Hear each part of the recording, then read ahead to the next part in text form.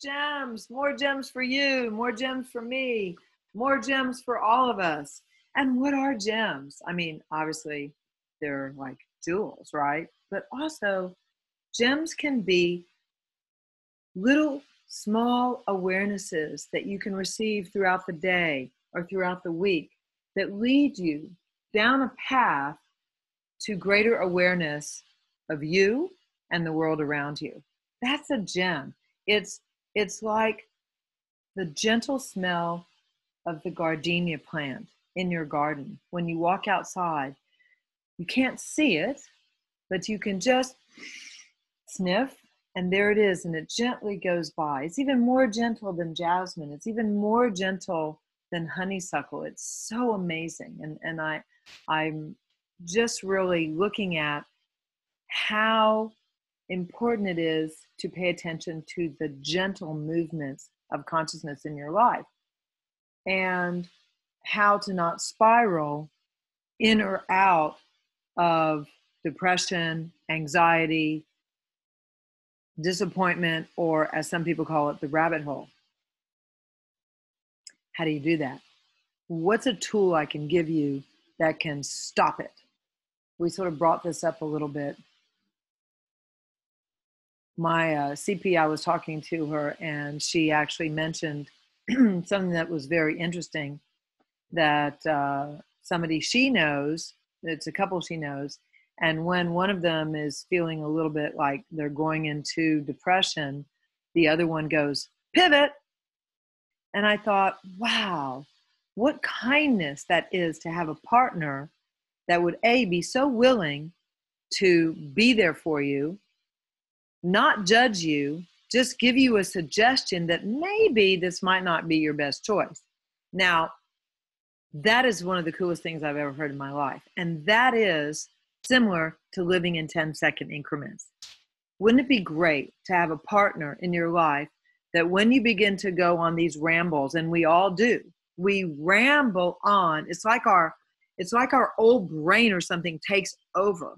And haven't you ever had that happen to you? It's like maybe you have a girlfriend who's going on and on about how upset she is about her last boyfriend, and on, and he did this, and she gets more and more angry. And the next thing you know, you're thinking, well, I'm angry at men too. And it's like you start joining in this sort of negative energy. And then the next thing you know, you're like, oh, you feel terrible. You feel heavy because you've just bought into a lie. Because is she actually angry at her boyfriend, or is she caught in a distractor implant, or is she actually angry at herself for buying his lies, or what is really going on here? Pivot. 10-second increments. What if it was that easy to change the direction of your downward spiral? This is so amazing. And in Access Consciousness, we have a tool, and it's called Living in 10-Second Increments. And this is the basis, the energy of it. It is to 10 seconds. Yes, if you want to indulge in sadness and woe is me and poor, poor, pitiful me, fine. 10 seconds. Put on your timer. Don't let it go any further. What is indulging in sadness and pity and depression getting you? Really? Really? Now, I mean, sometimes must admit, I have indulged in poor, poor, pitiful me for much more than 10 seconds. It never got me where I wanted to go. It never got me the attention that I thought I required. It never got me the kudos that I thought I desired. It never got me the acknowledgement that I so desperately desired. All it did was leave me alone. I mean, who wants to be around someone who's like, wah, wah, wah. I have another friend who says, why whine when you can whine? Go from the WHINE to the WINE. Let's go have a great glass of Bordeaux, okay? So, I mean, what the heck are you doing on this planet if all you're doing is whining? You're a waste of breath.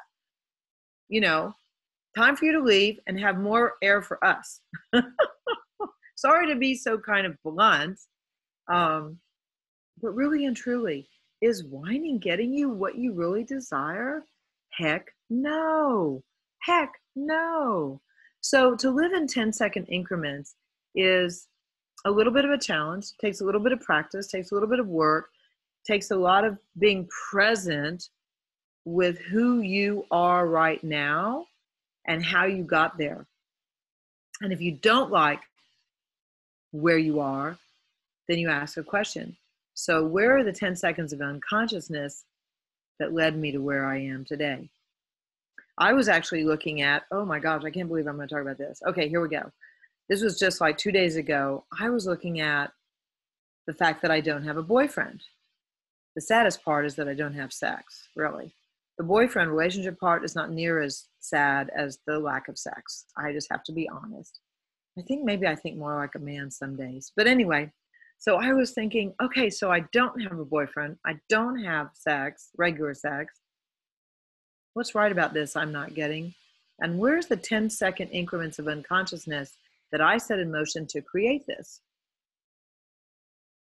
If I'm the creator of everything I have and don't have in my life, how did I create this? So I began asking, where are those 10 seconds of unconsciousness? Or maybe was it a choice? Maybe did somewhere in the vast everything I know that it was not time for me to be in relationship.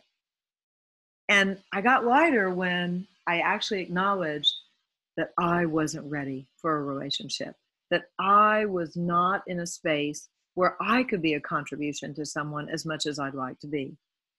Oh my gosh, have you ever looked at what you're complaining about and had the awareness, ooh, I may have chose this. So what if you turn everything 360 degrees, or is it 180 degrees? 360 would be a complete circle. So let's turn it 180 degrees, 180 degrees, 180 degrees. Let's turn the molecular structure of everything you're complaining about and upset about 180 degrees, 180 degrees. Go out, as far as you can go. You're an infinite being. Go out far, far, far, up into the sky. Look down on yourself and turn the molecular structure one molecule at a time, 180 degrees, 180 degrees, 180 degrees. And keep doing that until you can laugh about how crazy you are. No, seriously. Because we are all so crazy in the fact that we stop ourselves, we limit ourselves, and